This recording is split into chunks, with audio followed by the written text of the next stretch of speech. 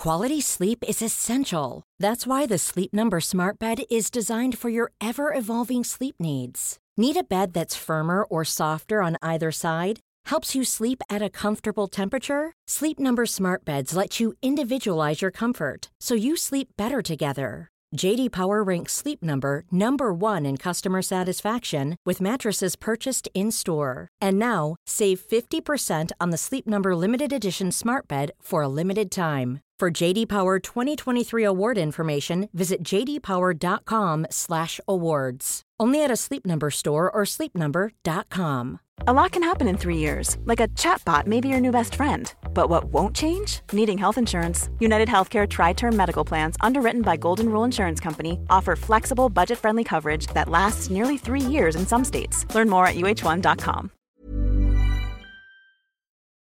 Hello there, my very good friends. Andy H. Murray here for What Culture, joined by my very good friend Andrew Pollard for this double review.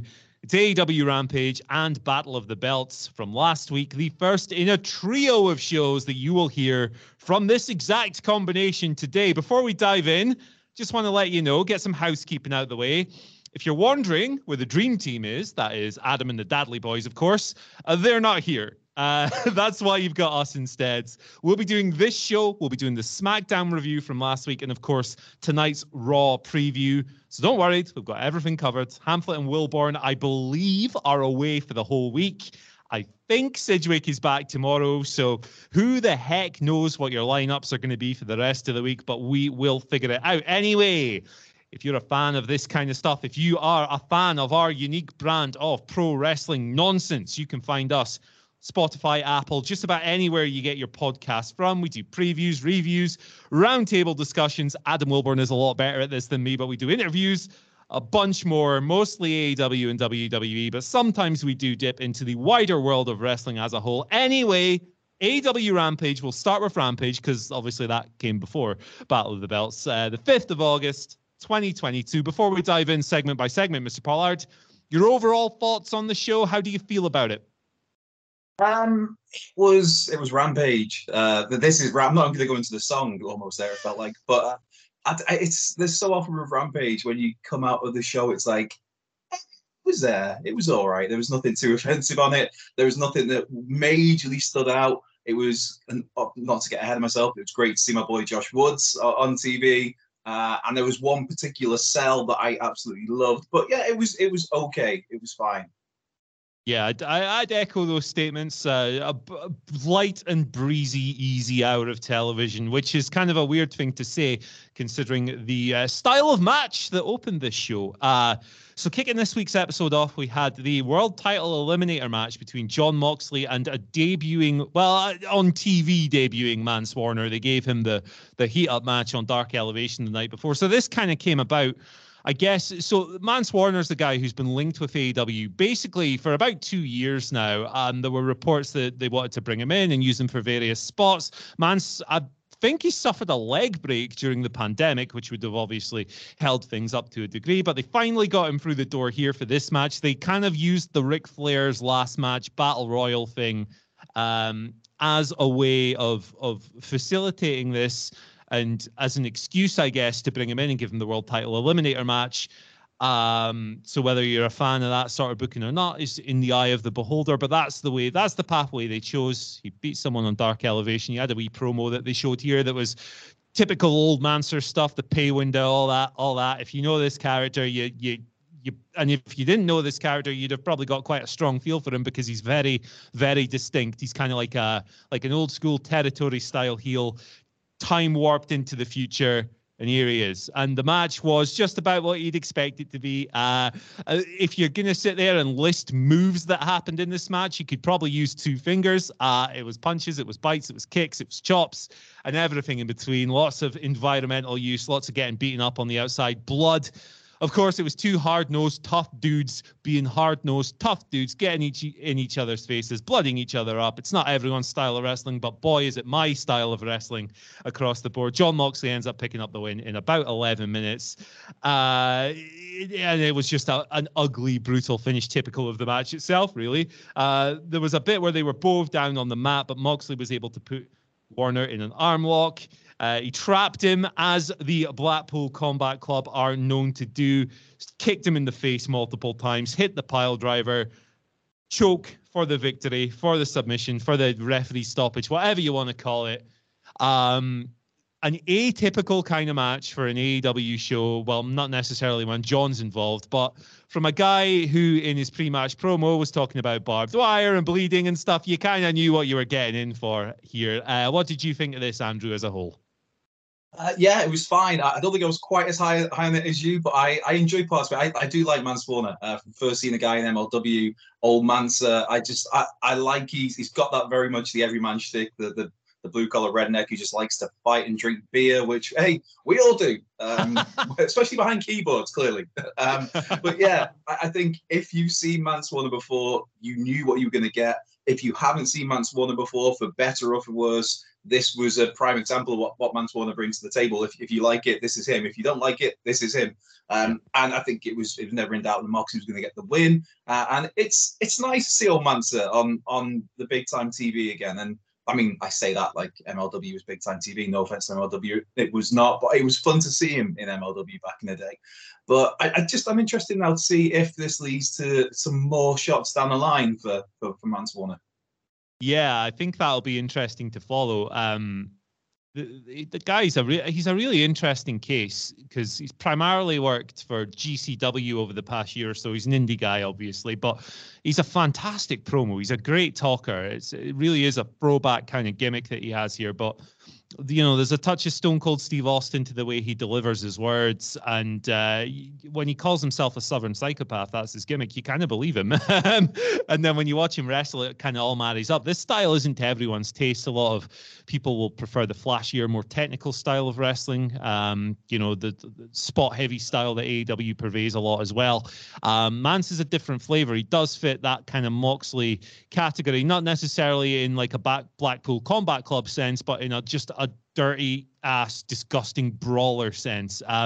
It's hard my stuff. I think that you're absolutely right. Look, if you're not into this stuff, this would have done absolutely nothing to sway your minds. But if you're like me and you're a mark for just tough guys punching each other in the mouth, it would be good. You'd probably got a lot out of it. I think thinking about future roles going forward, maybe he's someone they'll look to utilize a bit on Ring of Honor. I think he'd be a good fit down there. I'd love to see him mixing it up with the Briscoes in particular. Him and Jay cutting promos on one another would be an absolute joy. But I think he's someone they've wanted to use for a while. And hey, they found a way here. He's wrestling Jon Moxley. For me, Jon Moxley's the wrestler of the year so far. It's kind of an easy win, really. You're not going to have a stinky ass match with Jon Moxley at the moment. So pretty decent first night for old Mansa, I think. Yeah, and I think Regal summed it up before the action really got going. I think it was maybe a minute in, or it might even have been just while they were making their entrances and obviously brawling, where he said, "Oh, I like this. This is just going to be fists, feet, and heads." And it's like, yeah, that was exactly what it was, pretty much. And a couple of bloody faces by the end of it. Yeah, it's how it is. And the cliche, oh, this isn't going to be a match, it's going to be a fight. It's really easy to roll your eyes at that. But then when a match like this plays out, it kind of makes sense.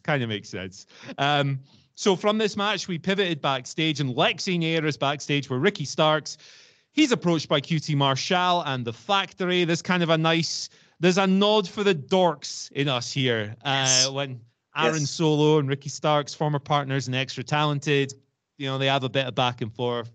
Aaron's like, hey, join the Factory, brother. Join us up. That's QT Marshall's diatribe as well. Ricky Starks, of course, he's big time babyface now. He's like, hell no, get lost. He walks away. Anthony Ogogo, friend of the channel, gets a little bit fired up, hinting at Ricky stuff. Starks, friend of the channel, Ricky Starks. Of course. Well. How could I forget friend of the channel, Ricky Starks? He's been on several times with your good self. Yes. So they appear to be setting something up here. You'd imagine, I will say before we kind of move on with the show, I'm enjoying Nick Comorotto's weird new look. He's had a shave. He's got a hat for some reason. Okay, sure. Let's go. It took me a second because obviously you see QT, you see Solo, and I was one of those nerds, one of those dorks who's like, are they going to reference it? Are they going to reference it? And then they do, and it's like, there we go. I can be happy. And then it's like, there's this other, obviously there's a Go-Go's there, but then there's this other figure where it's like, that chest is definitely Nick Comorotto's, but is that his face? And it's like he's shaving a little bit, and he's got a hat on. It's definitely a look, brother. And I'm intrigued to see more of the big man as ever, because he's just a fun, hairy, strong, sturdy chap to watch. Caveman. He's a caveman. It's that's the best way to describe him. But yeah, it looks like they're setting up the factory as some kind of roadblock for Ricky's path to the top. We'll see how that manifests. Him and Solo. Get me back to Wrestle Circus, brother. Let's go. Moving on, we had a really just blink and you'll miss it squash here. Konosuke Takeshita setting him up for the Ring of Honor title match the following night. He faced the Hollywood hunk himself, Ryan Nemeth, who is good in these roles as kind of like a goober heel, just getting his ass kicked. 100 miles an hour this match. Takeshita immediately went after him. He took him down with a shoulder tackle, followed up, kicked him in the face in the corner, hit a bunch of shots from there. Nemeth came back into it a little bit, but Takeshita hit the Blue Thunder bomb, followed up with the diving knee for the win, the running knee, in around about 2 minutes. It really was a quick, effective, snappy squash. Nice to see them actually using the Jun Akiyama knee for the finish here, because when Takeshita had his first big match with Jay Lethal, they spent a lot talking about it, and then it kind of wasn't really a factor. So good to see that getting its due. Quite a clear setup here. Peter Avalon tried to attack Takeshita after the bell and just got geeked out big time, which is always a good time across the boards. Simple, effective, little warm-up. Was it necessary? Probably not, but I had a good time with it, and it took 2 minutes. Never going to complain about that. Yeah, I think it put over the knee as well for what would come the following night of Battle of the Belts. But yeah, I was a little surprised to see this match at first. Obviously, once you see it was happening, it's like, this is going to be quick, only because we knew that ahead of time Battle of the Belts was being taped that same night after Rampage. So it's like, they're not going to have Takeshita go out there and do 10 minutes, like a back and forth, especially with Ryan Nemeth, no offense, and then go on to face Claudio, an hour and a half later or something. But no, it was fine for what it was. Like you said, it wasn't particularly necessary, but it did give you, I guess, a flavor of Takeshita's high spots, his main offense, his signature spots, his signature moves ahead of the big match with Claudio the following night. So in that way, yeah, it was fine. Yeah, absolutely. And we'll have more in-depth thoughts on Takeshita in just a little bit, of course. But from there, we swung backstage again. Lexi Nair having a busy night here on Rampage. She's with Orange Cassidy and the Best Friends. They're not feeling particularly great after Dynamite. Trent said, Chuck said a little bit, we've been struggling a little bit. We're not feeling ourselves. We're not the same. We need to get our act together. Trent Barretta's conclusion to that was that the Best Friends are at their best when they stick together. They suggested entering the trios tournament, put the fists out to be bumped. Orange Cassidy's a little bit injured, so up comes Dr. Danhausen, whose affiliation with the group continues. You'd imagine that some combination of this group's going to be factored into that trios tournament, right? Yeah, absolutely. I think it is the Best Friends, Orange Cassidy, and then Danhausen's just like around, like, give me a chance, brother, sort of thing. And yeah, I'm fine with that. Danhausen on my screen, I'm fine with. Orange Cassidy on my screen, I'm fine with. Best Friends, they're all right with me. But to me, I do think that maybe the Best Friends are somebody you look at, Trent and Chucky T, is maybe ROH bound at some point, if and when things happen Ring of Honor, but we'll see. But yeah, it's fine. It's nice to see that they're establishing trios on TV. They're lining up, because obviously if you looked across that roster, there's just like, no exaggeration though. You could easily get 10, 15 just off the top of your head of trios. So it's good to see them starting to put the pieces on the table, so you can see who's going to be involved for these titles. Yeah, absolutely. And even with like last week when we had the Team Taz split and the Undisputed Elite split, there's still a ridiculous amount of combinations, and they will certainly be one of them. We moved on to our penultimate match of the evening. It was debuting Madison Rayne facing Layla Gray of the Baddies. This was set up on Dark Elevation, so if you didn't see that show, you might not have caught the full context here. Madison Rayne has obviously been brought in as a coach for the women's division, but a player coach, as we've since learned. She was on commentary on Dark Elevation. Ran through that. She was accosted by Stokely Hathaway and Jade Cargill afterwards, after the first match, which I believe Emi Sakura versus Hikaru Shida was very good. Jade was having none of it when Maddie stepped up and said, hey, I'm going to challenge you for the TBS title. Of course, their solution to that was, hey, fight Layla Gray. So it kind of plays into that ongoing storyline of Jade not really wanting anything to do with Layla Gray, but here's a convenient situation where she can throw her down as a roadblock and take it from there. But the match played out.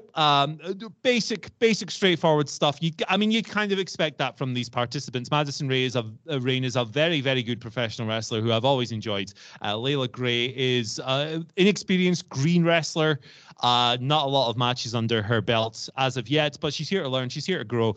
This is kind of, for me, it's almost like a test run of what Madison Rain's job is going to be. It's going to be to train people like Madison Rain and help to train people like Layla Gray, and help them get to the next level. So it's quite interesting that here in her very first match, you have two of them going eight-ish minutes or so. Things played out. There was a long kind of 3.5 minute break in a minute of this. So while the runtime was about 8 minutes, you didn't really see a whole lot of those. And they gutted the thing kind of halfway through. But Madison Rain got the win because, of course, she did. There was some stuff on the outside with Stokely, very amusingly stamping his feet on the steps to cause distractions. And you'd expect that from the heels. Layla Gray went for a side slam for a 2 count towards the end. They fought back and forth all the way there. And Rain hit the cross reins, as we're going with. Crossroads, very clever, for the pinfall victory. There was a confrontation with Jade after the bell. She said that this was her show, that bitch show, of course, as she famously christens the TBS championship early on. So that was a setup for a Kiera Hogan attack. Attacking Rain from behind, but Maddie got the better of her, accepted Jade's challenge. That is set in stone for Quake by the Lake this week. What a title that is. For me personally, this match didn't really do a whole lot to distinguish it. I mean, the work was absolutely fine, but it was very much a case of a veteran who's there to coach people, kind of guiding a less experienced wrestler through it, which doesn't always make for the most exciting TV, even if I didn't look at this and go, why was this on TV or anything over the top, Yeah. I think it served its purpose in a way of introducing Madison Rain to people who may not have seen her. Of course, I think she's a 5-time Impact Knockouts champion. She was only, 2 months ago was the company's tag team champion with Tennille Dashwood. It's part of the Influence. So this is somebody who's very legit, got a long history in the business. I think 17-year pro, 18-year pro, something like that. And she's a very good wrestler. This wasn't, in terms of if you were looking for a great Madison Rain match, this wasn't necessarily it.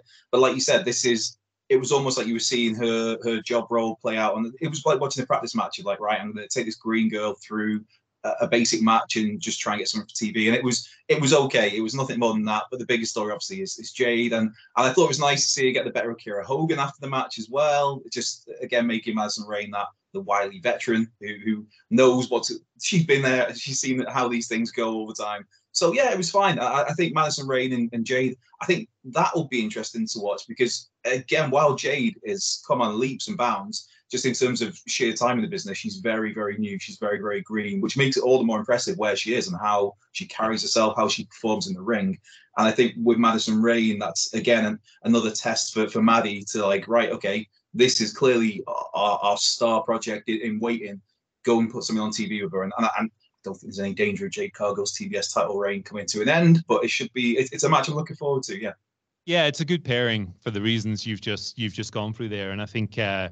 Madison Rain to me seems like a really good appointment. Never hear anything but the best reports of her, as a professional. And, she's obviously been at this a long time. I think she debuted in 2005. So she's got that experience. She's still only 36 years old as well. She's got that kind of Serena Deeb factor about her where it feels like she's been around for ages and ages, and yet she's still relatively young in wrestling terms. So yeah, this is a really smart appointment across the board, I think, and I'm looking forward to seeing what her and Jade do together. Can only benefit the division going forward because there's a lot of talented people in that division for sure. You can talk about the book until the cows come home, but there's also a lot of inexperienced people like Layla Gray, like Kiera Hogan, like Red Velvet, like Jade Cargill, that are waiting to take that next step. So adding Madison Rain to that crew of trainers that includes the likes of QT Marshall and Dustin Rhodes and stuff. And, you've got people like Bryan Danielson and CM Punk helping along backstage. It's good company to be around, and it just got a bit stronger, I think. So yeah, Regal as well. Regal, of course. Yeah. I mean, literally, 90% of the company, right? It's crazy. So after that, we get a vignette for Lucha Brothers versus Andrade and Rush, which has finally been booked. Tony has been trying to put this together for weeks, it seems, but various people just, pick up knocks. Andrade had the ankle problem. I mean, that's going to be ridiculous on Dynamite, isn't it? Oh, it's going to be nuts. I think it's going to be one of those matches where lots of people are going to just be blown away. And there will be a portion who are just like, what is this? This is horrible. This isn't wrestling. Yeah. But it's going to completely split the fan base, I think. But I'm looking forward to it. I mean, just, this style sometimes isn't for everybody, but it's very much for me, especially when it involves these talents, because they're guys who know how to work that style and make it still keep you on the edge of your seat and not questioning logic. They're four extremely fantastic professional wrestlers, and this is just going to be it's going to be nuts, and I'm totally here for it. Yeah, absolutely. I'm looking forward to Andrade in particular. He's been hitting people really hard lately, so that should be a lot of fun. Yes. Can't wait. And I'm a big Rush guy as well. I think, when he came in, he had the match with Penta, which not great. But he's since had a couple of absolute rippers with Dragon Lee, and then again the other week with Moxley. So that should be very satisfying indeed.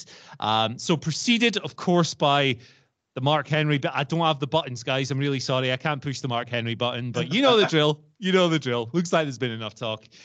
We don't need to recap that. It's fun every week. But we had Swerve Strickland and Keith Lee versus Tony Nese and Josh Woods. Street fight, tag team titles, set up when Josh Woods laid out Keith Lee backstage during a handicap match between Swerve and Mark Sterling, and Tony, obviously, from Dynamite. This was nuts. It was kind of a combination of weapon stuff, outside interference-y stuff, because Mark Sterling is always going to be annoying in all the right ways. I can see why his kind of sports entertainment stylings annoy people in different ways, but I'm into it. I'm into the act. You had some stuff with the protein powder getting thrown in people's faces, which is very amusing indeed. But then also you just had some crazy ass pro wrestling. You had the kind of Kenny Omega, Tomohiro Ishii teases of the German suplex to the outside, leading to Keith Lee going through that table as a result of that German suplex from Josh Woods, holding on for dear life until he ate the thrust kick from Tony Nese. These two guys worked together extremely well, I think, for two guys who are working. Was this their first tag team match together? It must have been, right? So, unless there's one on Dark Elevation I missed. I think this is definitely their first main TV match, and it was when the pairing came together. I think I put out a tweet about it. It was like I was really excited about seeing these two guys together. Big Josh Woods mark. Tony Nese is such a great worker. It's like, right, well, these two this potentially could be great. Stick Mark Sterling in the act as well. And it's like, I very much like this. And I think one line I really like when you talk about the protein powder, and on commentary, it's like, JR, have you ever had any protein powder? And his answer was, I had some fried chicken last week. Yes. That's his protein. He's like, yes, I'm here for that diet myself. There was the nut spot where it was Swerve through at Nese, like a toolbox, which obviously missed his head and smashed on the steps outside. Like you said, there was the big suplex, big Keith going through two tables, Woods going with him. And I love the we talked about the Mark Henry skit beforehand. And I thought that was great. I thought the words from Swerve and from Big Keith were great, but the reaction, the facial responses and reactions from Big Josh Woods were, and obviously it sells it, the visual with the unique mouth guard that he has. It's like the guy's just like weighing him up, like, yeah, I'm going to eat you alive. I don't care how big you are. I don't care how well you talk. I love it. I'm here for Josh Woods on national television, whether it's for the long time or the short time, and maybe he goes up to ROH, who knows? But yeah, I'll take this pairing all day long. And the match itself was. It was good for what it needed to be. I think realistically, we thought that the newer team, Josh Woods and Tony Nese, were never going to get the win. But there were moments where they made you kind of start to doubt that a little bit. And they gave him that big spot with Keith Lee taking him out of the equation. So that's something there. Tony Nese took the pinfall. Swerve looked impressive as all hell again. Breaking up a pinfall attempt with a 450 off the top rope at one point. It's just like, the guy is so good.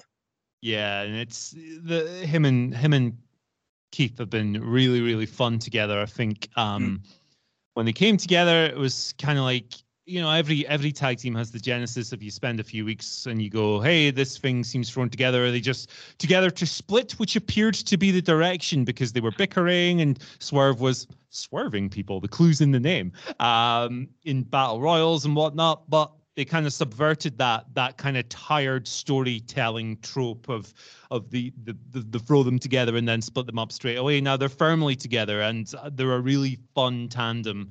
Who have both of them showed their value to the company as soon as they came in. This is why you sign these guys. Swerve picking up the victory with a Swerve stomp from the top on Tony Nese, as you've said. And like big Josh Woods fan myself as well. He's got a legitimate vibe to him. I like the little shooter boots and the lack of knee pads and stuff. It just gives him a bit of a different look, which is essential when you are like guy with beard number 70 on this roster. You kind of need to, and he's been, there's this look in Ring of Honor before as well. I like it. I think he's got a great look.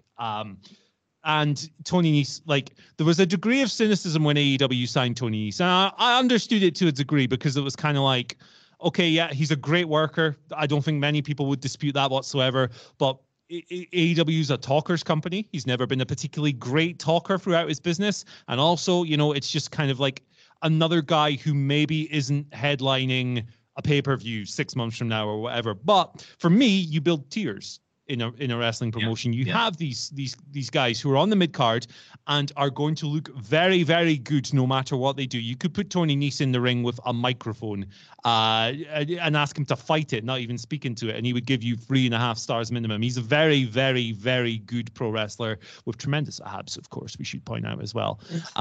But he's really shown his value. He's great at playing this losing role. And this is why you sign him, man. You need good mid-carders. You need jobbers to the stars who put over the guys you're pushing at the time. And I'm a Tony Nese guy. I think that he has done a great job of dispelling that cynicism, which I always thought was a little off base because not everyone needs to headline your pay-per-view. Yeah, I agree 100%. You need those tiers. You need a Ryan Nemeth to come in and lose in 2 minutes. You need a Tony Nese to be mildly credible to your tag team champions, but ultimately lose, but look great doing it and make them look great doing it. And that's where I come back to what I mentioned at the very beginning of the pod. There was one cell particularly I loved, and it was him taking the stomp from Swerve. The way on the replay, see his neck bend and his body flip. It was just like, it was big tick for me. It's a golden up for me on that one if we're going the middle of it. I loved it, yeah. There we go. Glowing reviews across the board for that main event.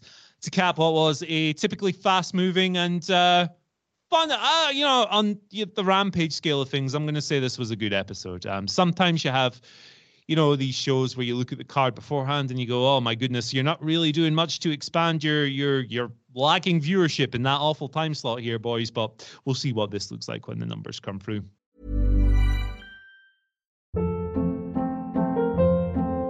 Hold up. What was that? Boring. No flavor. That was as bad as those leftovers you ate all week. Keke Palmer here. And it's time to say hello to something fresh and guilt-free. Hello Fresh. Jazz up dinner with pecan-crusted chicken or garlic butter shrimp scampi. Now that's music to my mouth. Hello Fresh. Let's get this dinner party started. Discover all the delicious possibilities at HelloFresh.com.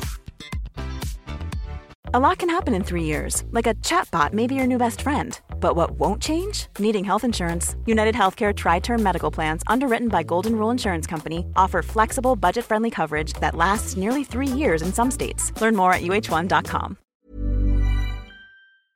Before we go any further, though, this show is sponsored by BetterHelp. Now, we all carry around different stressors. They can be big life worries or just, little things like your favorite wrestler not being used properly. The thing is, when we keep them bottled up, it really can start to affect us negatively.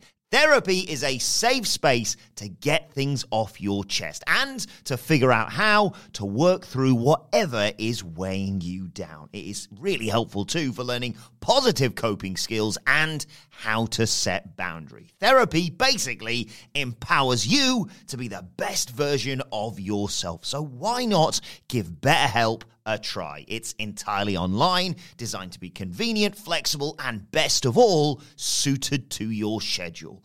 Get it off your chest with BetterHelp.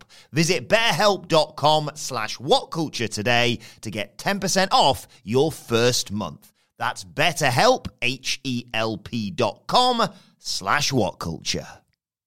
And after Rampage, it was on to Battle of the Belts, which was, of course, taped on the same evening. This was in Grand Rapids, Michigan, I believe. I believe so, yeah. Yeah. Is that Rob Van Dam's hometown, or have I made that up? Battle Creek, Michigan, that is. Battle Creek, of course. There we go. Obviously, which sounds like a totally made-up place, but I believe it's very real. Somewhere between parts unknown and Dudleyville, of course. Yes. Sorry to any listeners from Battle Creek, Michigan, who may be here, but shout out to Rob Van Dam. He's in Pro Wrestling Noah at the moment. Who saw that coming? Weird. Yes. Mental. Good for him, living his best life. Anyway, Battle of the Belts, and it's quite appropriate that we've gone from one guy who's effective in these heel losing roles to kind of talking about another in Jay Lethal, who faced Wardlow in the opener for Battle of the Belts in a match that I think was a very good indication of what this Wardlow TNT title reign is going to be. And that's not something like the Cody reign where it was like a guaranteed really good match every single week or anything like that. It's going to be Wardlow looking dominant as hell, getting that Batista push, getting matches that aren't going to score traditionally highly if you're grading it from a work rate perspective or a modern star rating standard, as nebulous as those criteria can be.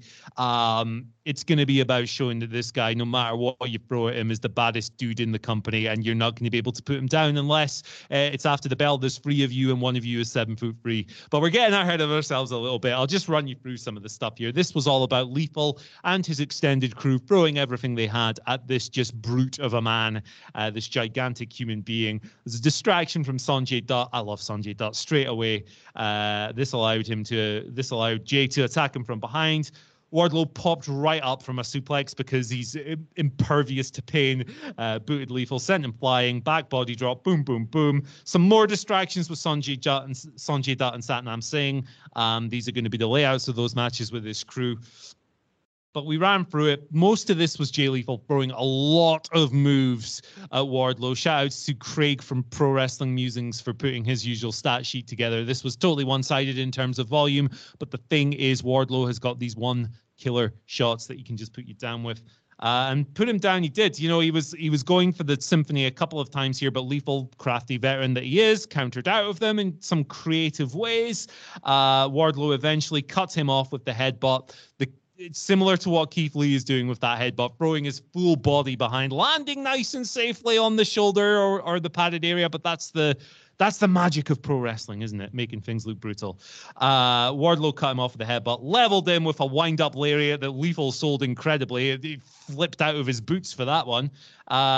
Then he hit the single power bomb for the win. So it looks like they're trying to preserve the Symphony a little bit with these single power bomb wins. And then immediately after, you got the beatdown. The beatdown went on for a few minutes. Satnam Singh had his boot pressed into Wardlow's chest. Jay Lethal put on the figure 4. Wardlow fought his way back. You know, he pushing the boot up and all of that stuff.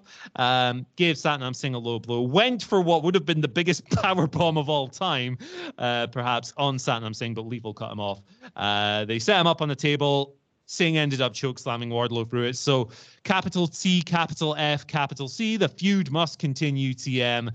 Here we are. What did you think of this whole big to-do, my friend? I thought it was fun for what it needed to be. It was like you putting plentiful praise on Jay Lethal. I mean, that guy's so good. If and again, people might be new to Jay who've not seen him before. He's just been a phenomenal professional wrestler for the last 20 years, whatever, where he was in Impact, worked in Ring of Honor, where he's very much the MVP of Ring of Honor for years. And the guy's just a really good pro wrestler. Even in Ric Flair's last match, is awful as that was to watch, Jay Lethal was great in it. And Jeff Jarrett as well. Props to the chosen one, Double J, slap nuts. And Andrade as well. Everybody's really good in that, apart from Ric Flair. But enough of that. Jay Lethal, yeah, he's great. And he was great in this role as the undersized heel who was trying every trick he could to get the advantage over the big, strong boy powerhouse that is the War Dog. And then, again, clearly this is, like you said, this is going to be continuing. And the end game here is clearly it is going to be that powerbomb on Satnam Singh at some point. We are going to see it. And that is a sight that I am very much looking forward to see. But I thought if you didn't watch this show and you just saw the pictures coming out of it, there would have been a mass confusion because the main image going around was Jay Lethal standing tall with the TNT title. It would have been that like, no, but they didn't do that. That was just the post-match shenanigans. But yeah, this is something it needs to be, and probably them some. Like you said, these matches, if you're going to be doing the whole star ratings, they're never going to be 5-star matches, but they're exactly what you need to be. And I think you nailed it when you say that. Yeah, Jay Lethal could throw 10, 15, 20 strikes and moves at Wardlow, but it's just then that one big explosive move that just stops the whole match, puts Lethal on his backside, and that's what Wardlow's excelled at in his run. And this, it just, you look at the trajectory of the guy, and it's like they've handled him so well when he's been on TV. There was that spell where it's like, I'm really looking forward to see Wardlow this week. Oh, he's not on TV. Okay. Oh, but next, oh, he's not on TV. But they look to have steered that ship. They look to have taken him away from best friends as well. And yeah, this is cool. This is fine by me. I very much enjoyed it. Yeah, I'm on the exact same boat when it comes to Wardlow. I think it's timeless pro wrestling booking. Guy wins and looks dominant, and he gets over. Like, it's not that complex a lot of the time. And yeah, for me, there's no need for him to be going in there and having these back and forth 15-minuters every week or whatever. He's not Cody Rhodes. Cody Rhodes was the grandson of a plumber, the working guy, the hard-working grafting dude, despite his obvious legacy in pro wrestling, continuing carrying the flag of his father and obviously his brother as well. Wardlow's a different beast. He's a beast. That's the key takeaway, and I think they've pushed him really well.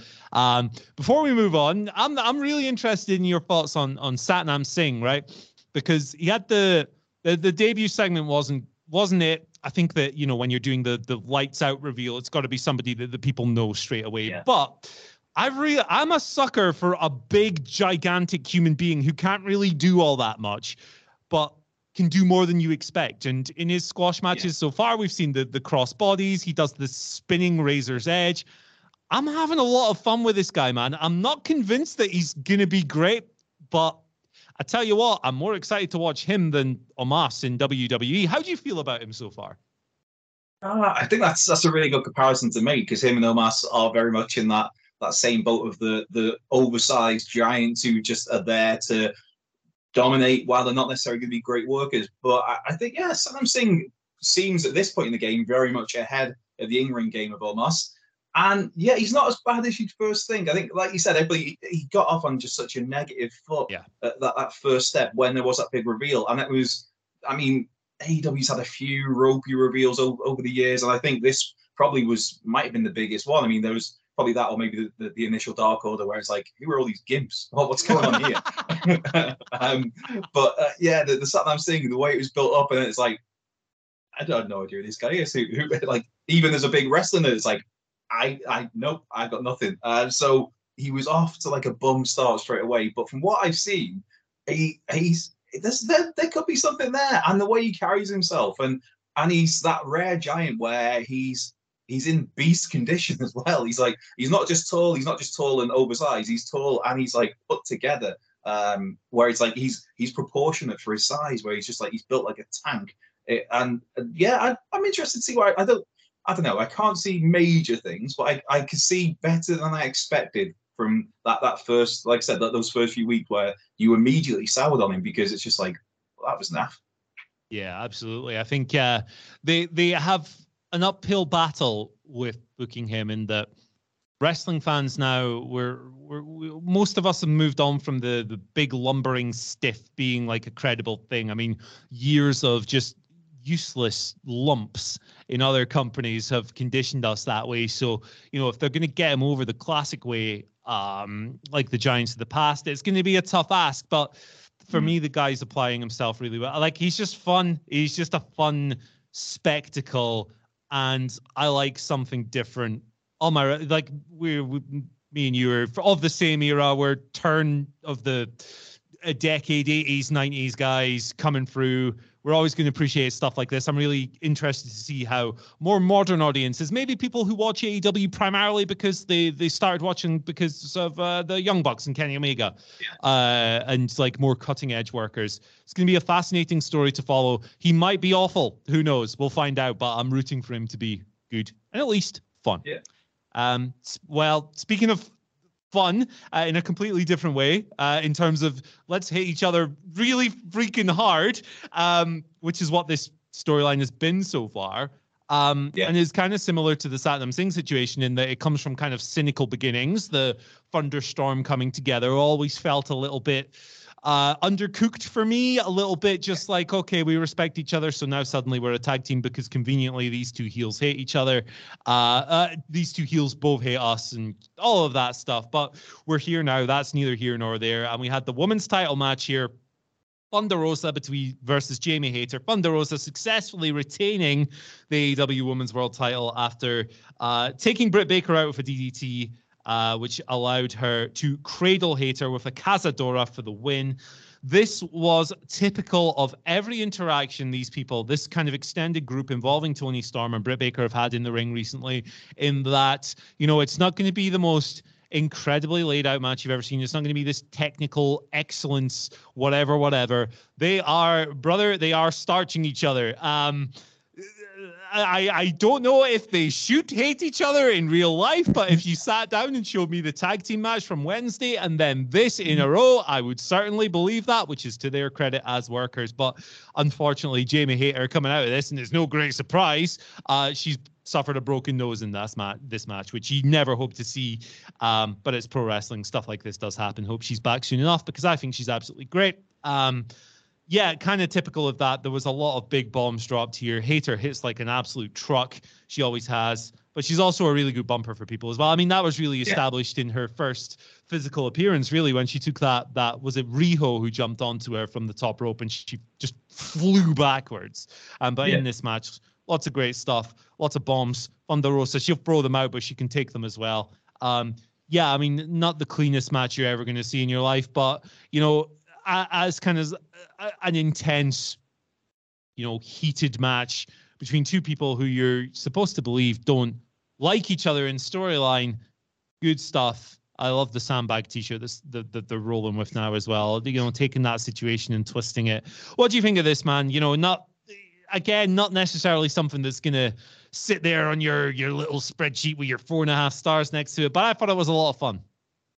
Yes. Scrappy is the word that comes to mind. It was, like you said, it's not going to be, these aren't flawlessly executed moves, but because they're not, they look more real. And like you said, you can buy into, like, these people might really hate each other now, as they are both friends of the channel. I've spoken to them both, they're both lovely ladies, but I'm buying into the fact that maybe they're really lovely, but they do really hate that's the one that they hate. And Rosa obviously hates Britt Baker as well, just because. But yeah, this was fun. It was just especially building off what we saw in Dynamite with the tag match. And man, those Thunder Rosa, those low drop kicks she does, it's just like, there was one she did in this match to Hayter to the outside, where he was on the bottom rope and she just kind of went through her to take her to the outside. And it's like, oh yeah, Thunder Rosa's always just that fiery, undersized baby face who hits as hard as she can with everything that is in that small frame. And then you got Jamie Hayter, who will just, she's just like a truck in comparison, where it's just, and she doesn't hold anything back either. And like you said, these two hit hard. They both are happy to be hit hard. And I'm totally there for that one. It's, yeah, I'd rather see something like this than some sort of traditional 5-star classic where every move is choreographed to perfection and there's no deal. I'd rather see, there was a point towards the end, dovetailing into the finish of the match, where they were exchanging strikes, and some of the strikes weren't fully connected. But as the commentary team was saying, it's like they're just grazing each other because the energy's not there. It's like, and it looks like it would do in a real fight. It's, yeah, I love it. I'd love to see more from these two. Echoing your sentiments there, I hope Jamie Hayter's not out for a long time, and if she is unable to compete for a while, at least I hope she's still on TV, because she's more than just an in-ring worker. She steals every moment she's in, whether it's in the ring, whether it's backstage, whether it's just at ringside supporting Britt Baker. That she has the best sass faces in modern day pro wrestling. I think it's just so much fun to watch. And Rosa's always great, and clearly there's lots more to come between Thunderstorm, Britt Baker, Jamie Hayter, probably Rebel be in there again at some point. So yeah, and I'm here for it. It's always snug and fun, which is my sort of wrestling. Yeah, I'm right there with you. Very similar taste, it seems, as we've learned over the course of this podcast. It's good, solid TV defense with a great deal of intensity, and I think obviously we're all big Thunder Rosa fans on this channel. I love her work. I've loved her work from the moment I first was introduced to her, which, Lucha Underground aside, Under the Thunder Rosa guys would have been the NWA, which is so recent that it almost makes me feel like I was behind the times. But, here we are. She's great. And I think Jamie Hayter is really well positioned to eventually become like an ace in this division, really. I don't think there's anything she can't do. So that, she worked quite extensively in Japan before this. So she's got that styling to her. She can hit it back. She's got the fighting spirit within her. She can take those shots as well. There's nothing she can't do. The personality's there. I remember her initial appearances in AEW in 2019 where she was doing guest slots and she was opposite Britt Baker, who was a babyface at the time. And she's the world is at her feet, basically. She's sensational and good sign for the future of this division in general. Booking is always going to be a question when old TK's got the pencil, baby, but we'll see what the future holds. World title time. Ring of Honor world title. Claudio Castagnoli. This match that really sucked. Yeah, really this was absolute pish. Probably one of the worst Major League Pro Wrestling matches of the year. I would put it up there with the Fiend. No. Yeah, why did Claudio leave? I mean, he could be there in WWE now, sports entertaining, rather than doing this. Yeah, why do you leave that world behind, man? It's just so confusing. Yeah. But we had Caprice Coleman coming out on commentary. Before we dive into this, I want to give a little bit of a shout out to Caprice Coleman. Right. Ian Riccaboni rightly has come in for a lot of praise recently. A lot of people have been introduced to his work for the first time through the Ring of Honor AEW whole deal. And rightly so. I think Ian is tremendous. He has such a great way of running through the play-by-play without making it sound dull, but making it feel like a contest in a sport. He's the most sportscastery kind of broadcaster for me. And he never steals attention away from anything. He's never over the top. Caprice is... he's not getting that same level of praise at the moment. He's getting some. And I think that's a bit of a shame because as the other guy on commentary, as the guy who's there to spike excitement at certain levels and get amped up when he's supposed to be, but without going over the top, like same as Riccaboni, he did a great job of really enhancing a match I was already extremely invested in. There was one particular near fall later on in the match in particular where he was like, you could feel that he was like lifting out of his seat in excitement and he was buzzing and it was reflective of your experience as a viewer. So more Caprice Coleman, more Ian Riccaboni. I know AEW has a million announcers, but these guys are really, really freaking great. So shout out to Caprice. He did a good job. I echo those sentiments again, completely 100%. Riccaboni always reminds me a little bit of Jim Ross in the early 90s in WCW, where when it was just he just let the action talk when it needed to. He got excited, but he didn't get too excited, and he always kept a steady head. And at that point, you'd have like Jesse Ventura next to him, he'd be all the spice, the sizzle, the excitement. And Riccaboni and Caprice Coleman are just so good. I feel really bad for them. A large part of their run was when together as a team on weekly TV was when Ring of Honor was just completely behind closed doors. When they started doing those shows during the pandemic where they brought back the Pure title. They had that tournament, which is brilliant. That's where you get to see someone like Josh Woods, Gresham, those guys tearing it up. Hot Sauce as well. David Finlay. It was just and then you get introduced. That's why I got introduced to Wheeler Yuta, and they do video packages, and that's all nicely narrated.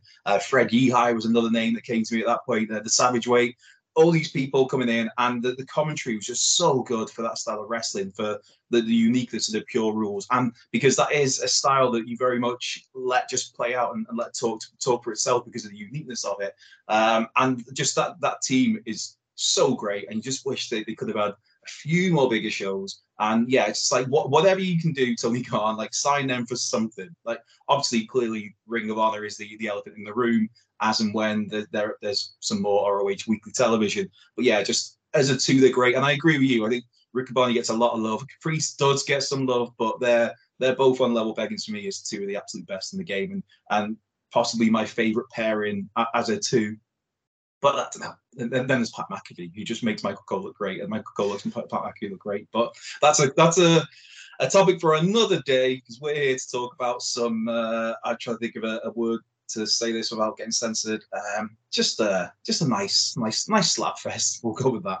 Yeah, this was someone else. So it's Claudio Castagnoli and Konosuke Takeshita in what might be Takeshita's last AEW match before he goes back to Japan for a while. Maybe he'll be back. I hope so, because he's really left an impression on people, I think, who are maybe watching him for the first time in AEW. I'm a DDT dork, so I was very excited about him coming over here in the first place, and it's really good to see him gaining traction and breaking out and earning fans and all of that good stuff. What a match this was. Gee whiz, this was incredible. Lots of great stuff across the board here. I thought they did a tremendous job of matching both their incredible physical gifts, because Claudio is just this gigantic brute of a man, and he's been emphasizing the power aspect of his game in AEW so far, and he wrestles like a video game character. He's capable of these feats that he should not be able to pull off, even as he's like, he's been in the game like 20 odd years and stuff. He can still spring off the ropes with the uppercuts and everything. He's great. And Takeshita himself is a really explosive athlete too. So they meshed extremely well in that regard. And I appreciated the way they started this one off, because, Claudio comes out of the gates in AEW, the bell rings and he runs at you. And usually, as we, like Zack was almost blown away straight away in their match. But it shows that Takeshita's been watching those tapes, because he weathered that early storm. And what that did was it forced Claudio to have that technical kind of match that he is maybe coming not for criticism, but just an observation. He's presented as the best technical wrestler in the world at Forbidden Door. It kind of was the power guy against Zack, which I thought was really awesome. But here we are, and they're working holds, brother. They're trading for parity. They're getting tight, close in each other's face. They're not really leaving each other's grasp. They're doing a very traditional pro wrestling thing of just trying to find gaps in each other's holds and the little tiny nuances that they can exploit to gain the upper hand without necessarily spreading far apart and jumping and leaping all over the place. So that when they do start doing that stuff, and about 5 minutes in, there's this incredible spot where they reverse their way out of each other and Claudio lands on his feet and they go into the stalemate. Wilborn's a lot better at play-by-play than I am. I'm sorry, guys. But No. It does unravel into the bomb fest that you're kind of expecting. There's just some incredible counters. I mean, there's one moment here where Takeshita goes for the knee and Claudio somehow, believably, catches him, puts him on his shoulders and drives him straight down into the mat, which is a testament not only to Takeshita's leap, because Claudio's a big guy at like 6'5" or whatever, but Claudio's strength as well, because Takeshita's not a small dude. And they have all these great moments. I won't run through them all individually, but you have Ricola bombs, you have attempted Cinnabons. I love that he has taken his affinity for Cinnabon and turned it into a move name. What a guy. How can you not love this bloke? Takeshita towards the end goes for another running knee. He goes for several of them in the match, which is good that they established it on Dark Elevation, as we mentioned. Claudio plucked him up, Death Valley Driver. That's the spot I'm talking about. He then landed a lariat. We got the traditional Blackpool Combat Club hammer and anvil elbows, leading to the Ricola bomb for the finish. He got his rebound springy uppercut gimmick off the ropes and all the good stuff in there. Man, I was enthralled by this. I will say there was one spot that was sold as a DDT off the top rope into the turnbuckle, and then there was a frog splash that didn't really connect at one point that did judder me a little bit, but that would be a nitpicking in the match that I thought was absolutely fantastic and up there with the best TV matches of the year for me. How do you feel about it? My notes here, it is like we're the same hymn sheet brothers. The next pod we do, I'm just going to be everything you say is like, nah, you're talking crap, rubbish. No, everything. It was my notes here were TV match of the year, possibly. It's in that contention. It could easily have been on pay-per-view. I mean, going into it, it's like, obviously we knew this could be a banger, but part of my head's thinking, because I'm that person where it's like, how's he really earned this title shot? But the match was awesome. And like you kind of talked about the opening of the match, Claudio was forced to go back to those technical roots. And it felt like every slight inch moved, every slight inch mattered, every move mattered, every ounce of energy spent was all about just getting a slight advantage on your opponent in whatever hold you were in. And then it did get to the, all right, now we're slapping as well. It's brilliant. And that finishing sequence, the ridiculous, well, to be fair, like you said, Takeshita credit for the leap, but the ridiculous strength of Claudio to catch somebody midair into a Death Valley driver. And if this is the last we've seen of Takeshita on US soil for the foreseeable, it's like, what a way to go out. This is a match that, while we talk about like some of the matches previously, the Jamie Hayter Thunder Rosa match, when it comes to the match of the year tallies and the spreadsheets, that's probably not going to be on it. This is going to be in that conversation. It was great professional wrestling to watch. It was snug. It took you on that ride, and like you said, the commentary added so much to it. It's just if you're only going to go and watch one thing from this past week of wrestling and you got 20 minutes spare, this is it. No questions asked. It was absolutely brilliant. Yeah, it's the spot in question that it clicked for me that Reese Coleman was just doing a world-class job was Takeshita reversing a Ricola bomb into a Hurricane Rana for this just breathless near fall, and Caprice sounds like he's about to explode. It's really, really good stuff. I think when a commentator regulates their energy and their excitement and peaks at the right levels with the match, that's something else. He does a great job. But this is the kind of match that it kind of makes me glad. There are problems with the AEW product. I talk about them weekly in my column on the website, the ups and downs, the written version of that. And when we're on the podcast as well, whenever relevant, I'll talk about them, rushing through moments or having the odd match that's, a little sloppy or stylistically not quite my bag or whatever. And we can talk about it and we can have a breakdown. But for me, the big strength of this company and the reason I'm so glad it exists really is because we get matches like this, which is just a different style to what you would see in another mainstream American wrestling company. Now I'm not diving into the AEW WWE culture war here. I've no interest in tribal nonsense. So get out of here straight away. But it's a different style. The matches on WWE television are agented, maybe not as much now that Triple H is coming in or whatever, but the house style is different. It's a bit more big theater. It's a bit more box office. It's a bit more glitzy and glamorous. Here, you can have 10 minutes of guys just working holds to start and these intricate moments of battle that you're kind of rewarded for paying attention. And on top of that, it's not just that. It's the fact that Claudio's here, and he's obviously great, and everyone knows he's great as well. But look at this bloke. It's the best wrestler in DDT, who you might not have known before, and he doesn't necessarily work here, but he's on a loan for a few months, and we're going to showcase him in a really cool spotlight. And what we're going to do is, he's probably going to lose his big matches or whatever, but he's going to be allowed to get over in doing so. So, yeah, this was one of those matches to me where, sometimes when you're in this job in particular, as I'm sure you can relate, Mr. Pollard, it's easy to get a bit jaded. It's easy to get a bit, oh crap, I've watched 15 hours of TV this week. What the hell? But then you have a match like this, and for balance's sake, an episode of Raw like last week as well, where you go, okay, this is I'm back. I'm out of the funk. It's cleared. Yeah. But yeah, for me, just to close this, Battle of the Belts, the format so far, maybe not what we expected, not quite the Clash of the Champions thing we thought we were going to get initially when this thing was launched. For me, hour-long format, I would maybe look at something else, but this was the best so far for me, and I think largely down to this match, but the supporting matches were good as well. What do you think? Yeah, I again, not to sound like a broken record, I totally agree with that. It's easily, handily the best Battle of the Belt show we've had. It is a concept, a special. I know obviously AEW are tied to these quarterly specials. It's a concept that, like you said, we all thought maybe this was going to be Clash of the Champions. It's not quite been that, but it was just fun. And like you say, when every day we're watching professional wrestling, and some of those days are long days, brother, where it's especially the dark days of those 3-hour Raws where there's like 10 minutes worth of content that you like. And it's like, right, okay.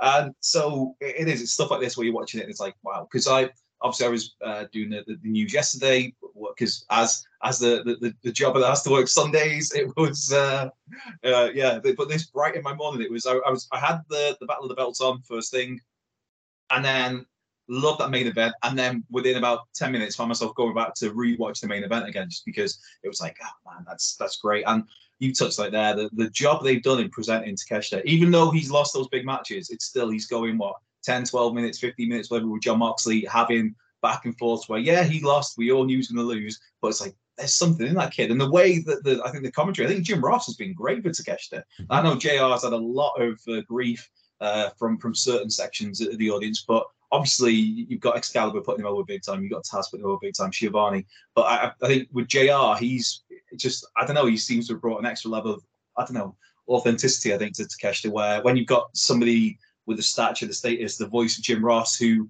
is, because JR could be a bit grumpy at times in AEW commentary, and you can tell when he doesn't like something, and the fact that the way he talks about Takeshita, it's like, this legend of the game really sees something in this kid, as we all do. It's, the guy is just, I don't know, the sky really is the limit for Takeshita, wherever he wants to go. I just, if he's going to remain in Japan, if he's going to fleetly come back to the US, if he's going to make a permanent move at some point to the US for a couple of years and have a crack at it, like, just the sky is the limit with this guy. It's just as a specimen, as an athlete, as a worker, his striking game, his technical game, just his I guess his physical charisma in the ring. It's like, yeah, I can't say enough good things about him, and I'm looking forward to seeing him again ASAP whenever we can. And yeah, this Battle of the Belts was, if this is his swan song, it is the absolute perfect swan song. And from what you touched on before, it also not recalibrates, it's easy for me to say, Claudio, but it shows you that, like, this guy is still a technical beast when he needs to be. It's like, yeah, okay, he has been, just naturally, because he's a larger athlete compared to a lot of the guys in the company in AEW, so he has shown that power game, and against Zack Sabre Jr. But this was just a reiterating of, like, no, he's still got those technical beats, and if you're relaunching Ring of Honor and the history, the style that's associated with Ring of Honor, this is absolutely 100% your guy. Oh, goosebumps. Gotta love Claudio Castagnoli. Tremendous. All-time great, in-ring guy of this era, married with the Blackpool Combat Club and that whole act, which has been so complimentary to everyone who comes into its orbit. Great to see him shining. I thought he had a great WWE run. Could he have been a bigger singles deal? Yeah, absolutely. I subscribe to the argument that he could have done more singles. But when you look at his body of work, and you as a whole, it is quite impressive stuff. But this is a different level now. This is an area where he doesn't need to read a script that's been handed to him. It's a different way of doing essentially the same sport. But we're out of time for this one. Thank you so much for joining us, persevering through this double review show. We have done our best to fill the gaping Wilborn and Dadley-shaped void in your life, and I hope you'll join us later today for the SmackDown review and as well the Raw preview.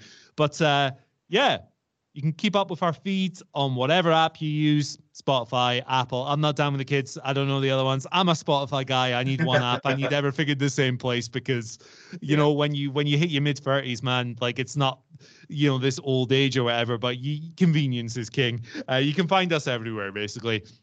Also, you can follow us on Twitter at WhatCultureWWE, where you can also find Andrew Pollard at Cultured Left Peg, of course. You can find me at Andy H. Murray. The H stands for hey. Wish us luck. Goodbye. See you later.